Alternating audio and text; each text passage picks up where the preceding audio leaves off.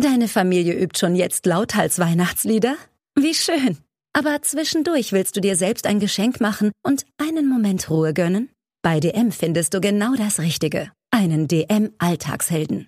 Na, weißt du, was ich meine? Genau, Ohrstöpsel. Damit du dieses Jahr die kleinen, entspannenden Glücksmomente würdigen kannst. Genau darum geht's doch zu Weihnachten eigentlich wirklich. Erfahre mehr auf dm.de für entspanntere Weihnachten.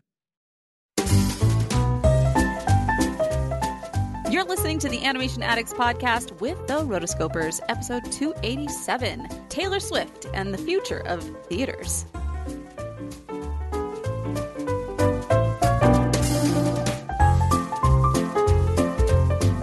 Welcome to the Animation Addicts podcast with the Rotoscopers, the #1 place to get your animation fix with animation addicts just like you. Each episode, we dive into the wonderful world of animation featuring Disney, DreamWorks, Pixar, and everything in between. From hilarious discussions and movie reviews to interviews with industry insiders, this show's mission is to brighten your day through our love of animation. So hop on your nerdy couch, grab some snacks, and get ready to hang out with your animation besties because it's time to dive into today's episode. Hey there, animation addicts. I'm Morgan Stradling. And I'm Chelsea Robson. Before we get started, I have an apology I need to make. Huh? What? Yes. Morgan apologizing for something? What did you do? Oh, hush now. So it's been nearly a year that I need to apologize this, but it was just a few episodes ago. It's been pulling at your heartstrings. You know, I gave Puss in Boots: The Last Wish kind of not so great a rating. Okay. And I need to apologize for that because the reason I gave it a bad rating is because I missed basically a big 30-minute chunk of it in the middle because I was chasing a toddler in the outside of the theater. Yes. Who was not sitting in his seat. And then I went and I saw it again after we had done our review. So one, I should have maybe let people know that in my review because people were shocked. People were like, I'm really shocked you didn't like it. And then I saw it again. I'm like, oh my goodness. This is a masterpiece. This is so good. The animation is phenomenal. It's really pushing limits. The story is great. The villain is amazing. Yeah, and I got on this kick and I wanted to watch it again like last 2 weeks ago. And I decided, also because I'm trying to learn Spanish better, I decided to go ahead and watching it in Spanish. And I have to say, hearing the whole thing coming from Antonio Banderas again in Spanish, also really great. Highly recommend. And basically all of the voice cast came back to redo it in Spanish because they all spoke Spanish to begin with too. So it was just like, well, this is fun. So highly recommend if you want to watch that in Spanish. And if you understand it. Very cool. Or even in Spanish with dub, closed caption in English is cool. Mm-hmm. Highly recommend. I still tell people to watch that movie, and they always look at me like I have 3 eyes somewhere, and they're like, what is happening? Why would you think that I would want to watch Puss in Boots? And I'm just like, no, I know that you're thinking this, but you must watch it. Anyway. Yes. That's hilarious. That's awesome. Good times. So, if you haven't seen it, go see it. It was probably one of the best animated films to come out. DreamWorks last year was fantastic. They had The Bad Guys, they had Wish. They were on it. So, good things coming out from DreamWorks. But today, we're actually not talking about an animated film, but we are talking about theaters. So, Chelsea, why don't you take this away? So, Morgan and I didn't get out much this year. Speak for yourself. As far as like together, we weren't able to jump in and do a lot of things together just because of our schedules and lives had just been busy with a lot of things. And we were able to come back, and I'm actually really surprised that Morgan has become this much of a Swiftie. And because it's always been something like I've always liked Taylor Swift. I've always thought that she was just somebody that was an amazing songwriter, and just watching her do what she does and being able to interact with the audience is, I've always just been in awe with what she does and how she does it. Then Morgan this year starts like saying, I've really missed out. I should have gone to her concert. I should have done these things. FOMO. Oh, for sure. If you know anything about the Eras Tour, which started this year, is that it kicked off in Phoenix. Mm-hmm. And ever since, it's just been this mega hit Everyone is talking about it. Everyone is going. The ticket, first off, to get the tickets was this huge hassle with Ticketmaster and all this drama. And then once you had tickets, they were reselling for crazy amounts, like thousands of dollars each for even nosebleeds. But I was kind of oblivious to all this. Like, yeah, I understand that Taylor Swift has her fans, that she's a big deal, that she's been around for over a decade, 15 years at this point. That I get it. I get that she's a big deal. But someone offered me tickets to the very first show. Mm-hmm. She said, hey, I have these nosebleeds. I ended up getting better seats. My friend lives in Utah, and she's, she doesn't have very many friends here in Arizona. She's like, do you know anyone who wants them? They're $300 each. And for me, $300 for 2 tickets, I was like, I don't know. I mean, I like Taylor Swift, but like, I was 39 weeks pregnant. I would have been due in a week. And it was like, do I want to waddle around stadium? I just wasn't feeling it. Okay. So I passed up on the tickets. Within a week, I realized that was the stupidest decision I had ever made. And I had so much FOMO seeing every single person in every single city that I follow on Instagram going to this. and so much that I follow people that have gone 2 or 3 times. Wow. Yeah. Including that friend, I think has gone and seen it 3 times. Oh, wow. In different cities. And I am just like, it is that good that people are traveling multiple times to go and see this. I'm like, I missed out on a huge cultural event. And so I had major FOMO, and I still do. I hope she adds a second leg of her North American tour after she does the international. Probably won't, but wah wah.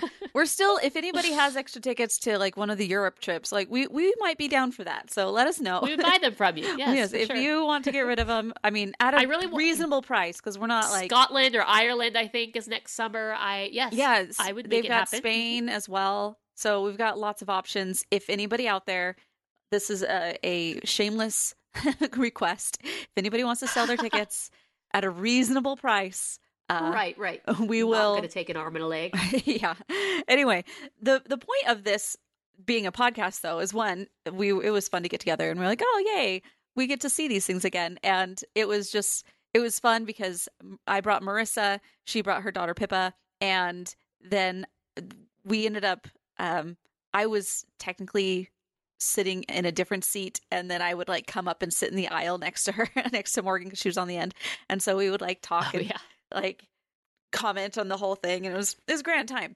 And what really like is amazing, I think what goes well with the podcast is the fact that she was able to go out and skip the distributors, and for her to be able to go through and just go straight to the theaters in that way, it really, I mean, I think it just democratizes the experience of creating community-run events at theaters around different movie titles, and it just, I love the idea. And I love the fact that she was able to cut out millions of dollars from distributors, because I just feel like, yeah, she deserved it. Why should they get it if she can make a phone call? She's such a powerhouse. She doesn't need them. Right. The reason you need a distributor is because you need their access. You need their access. You need somebody to go to bat for you, especially if you're not proven. So they do serve a purpose. But it's like, in her case, it was so crazy, and I loved it. I love seeing that. And I do believe, especially since we just went through a summer of where Hollywood basically shut down for a long time, there's going to be a gap, and the theaters will have a need to fill that gap in coming months. And I'm very excited to see what kind of pictures and what kind of maybe different smaller studios are able to come in and fill those gaps. Yeah, and it was really interesting to see because she just dominated. I think initially it was supposed to just kind of be a weekend run. At least that's the vibe I got, that it was a limited engagement, kind of like a Fathom Events sort of thing, where you have 3 days. And so we bought our tickets in August, and even then they were starting to sell out, and 2 months before it even came. Yeah. And then when we were looking to add tickets maybe later, I mean, every theater, all the showings were sold out. And as a theater owner, you had to have been just ecstatic this was happening. Yes. And they've continued to extend the run. Give me your money. And let's see how much it's made so far. So far, it's made $249 million worldwide, which is phenomenal for her because she's already she's already doing this movie or this concert. Really, let's say max, it would take $10 million to film it and to edit it. If that. I mean, all you have to do is just get a whole bunch of really nice cameras and set up and hire the people, get the footage. You know, she did it in her final tour, which was LA.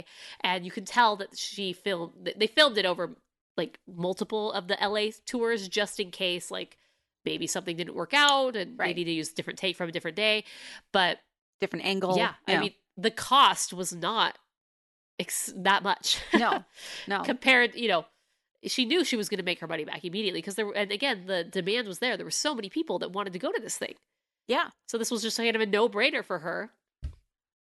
Yeah.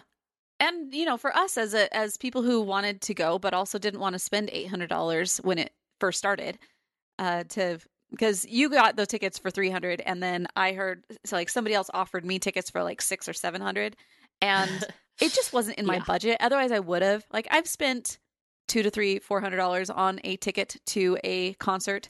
It was Taylor Swift or Celine Dion. Those are basically the only two that I'll spend that much money to go see somebody.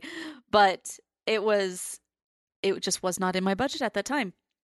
And so I didn't go. And like yourself, I have suffered some FOMO and it was fun to go out like, and see it. I should have made it in the budget.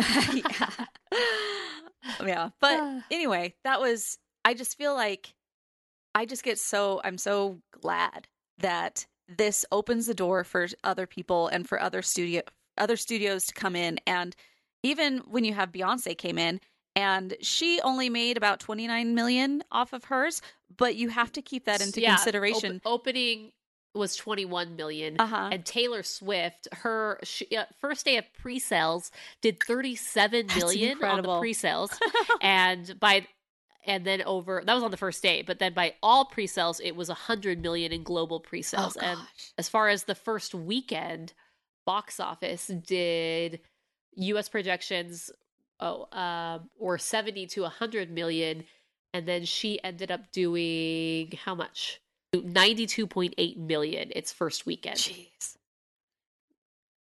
I'm amazed. Baller. Like, don't mess with Taylor. That's just yeah. That's amazing. That's just in the US. Yeah. That's amazing. Yeah, but Beyonce, and it continued to go over and over and over again. Like they kept just renewing it. And you would think maybe this would be risky because it was a 3-hour movie, but it was a more expensive premium ticket. Yeah.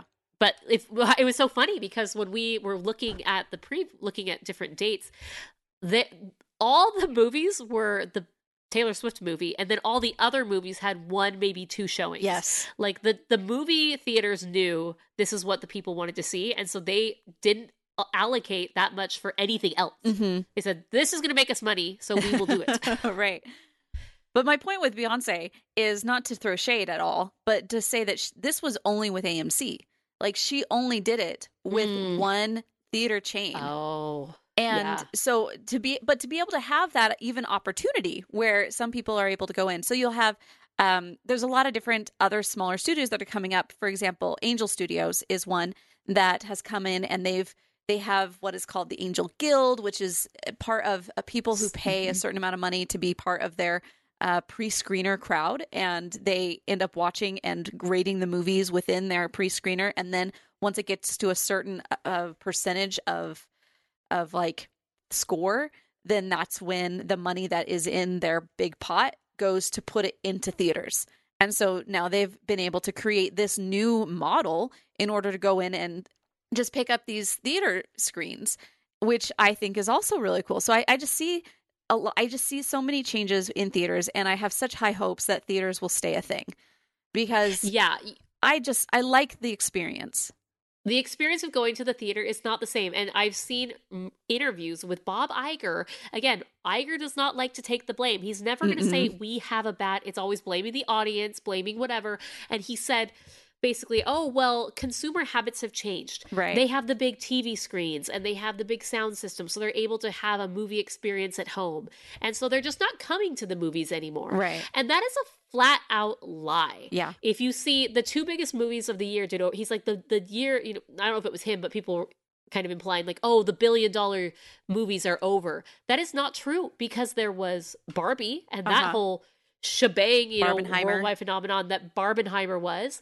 And then there was the Super Mario Brothers movie, or not Super. Yes, it's just Mario your Brothers. movies, Bob. It's just you. I mean, and that the Mario movie, people are dying to go. Like, yes, it's a pain to take your kids out, but it's also a fun thing to do. Yeah, to have those memories and to have just the experience getting out together. Because if you're a mom, you want to get out of the house, and a movie is a great way to do that. So no, I'm not going to go all the time and blow money on crap. Right. Especially if it's, right now, I'm not going to automatically assume that Disney's going to be a good time. But the Mario movie was great. And it was, obviously Shigeru Miyamoto, who's the main guy at Nintendo and has been since the 80s. And he was very heavily involved in this movie and approving it and not approving certain things that Illumination wanted to do. And he's a perfectionist, and his games and movie is great. So when I saw this movie, it was wonderful and everyone loved it. And Peaches, oh my gosh, is hilarious. Peaches. Which tangent, we went to Organ Stop Pizza, which, if you don't know, there's this place in Arizona, and it's a pizza parlor. It has 2 stories, and they have an organist and there's this giant pipe organ with every single, I think it's the largest organ instrument. Yeah, in the state of Arizona. Huge. Yeah. There's just all these different pipes and bells and whistles, and it plays every single instrument you could ever imagine. And it's just like this visual dancing treat. cats. And dancing cats, yeah. If you know, you know. And we always go for birthdays. Like, it's just an easy thing. Go birthday, bring a cake, and we celebrate. But you get like a free show out of it, obviously. And you can do requests. And my son put he put Peaches from Super Mario. And I wrote it down. I was like, there's no way he's going to play Peaches. Yeah. Like the organ guy. Are you kidding me? Like, he knows quite a few Disney songs, and he'll play those. And, they'll do Under the Sea from The Little Mermaid, and the bubbles will come down during that. And it's really fun and cool, and I'm like, maybe he'll play the regular Mario song, but like, no way is he going to be playing Peaches. And lo and behold, he played Peaches, and you could not believe every single child in that place, it was packed, which is always packed, right, was singing Peaches at the top of their lungs, and it was hilarious. It was so funny. That's fun. Just to witness that, like, this movie made an impact. Yeah. So that song. There we go. So sorry, Bob. That's not true. Theaters are not dead. And just because there's these streaming services and you can watch things at home, it does not take away from the experience of watching a movie. For example, Barbie. It was a cool thing to go dress up in your pink and go see Barbie with your girlfriends or your friends or your family or whoever. But like, it was definitely a girl thing, an event to get out of the house, because no one likes being in their house all the time. Like, I guess I am a homebody as much as anyone, but I like to get out. Mm-hmm. So, you're going to hear from Disney all sorts of excuses for their films, why they're not performing well, that consumer habits have changed, theaters aren't the same. That is a flat out lie. That is trying to spin away like a top spinning. We're going to spin this narrative so we don't look like we suck. So, any other thoughts on the Eras tour?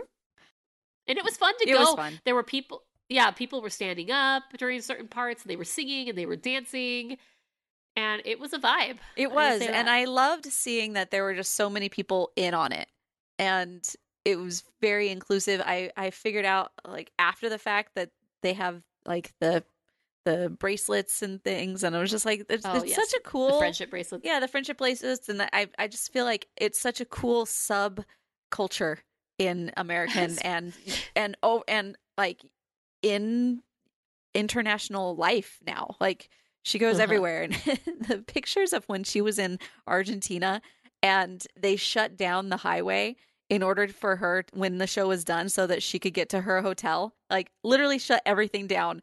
On one side it's like packed and the other side is completely empty, and I was just like, oh my gosh, the power. It's amazing. Yeah. Speaking of friendship bracelets, when we went and saw the Trolls screening, which I know you want to see at some point, and then we'll do a review, they gave us friendship bracelets that said Trolls trolls band together or something. And it was just really funny because they were definitely playing off the friendship bracelet because it's like music and concert and boy band. So just really funny to me that they were riding on the coattails of that popularity. So I have one of those bracelets. Oh, very fun. Fancy. Yes. I'll give it to you. I'll gift you my friendship bracelet. As far as like looking forward to, we wanted to go in and let everybody know that we're going to try and mix it up this coming season of the Rotoscopers.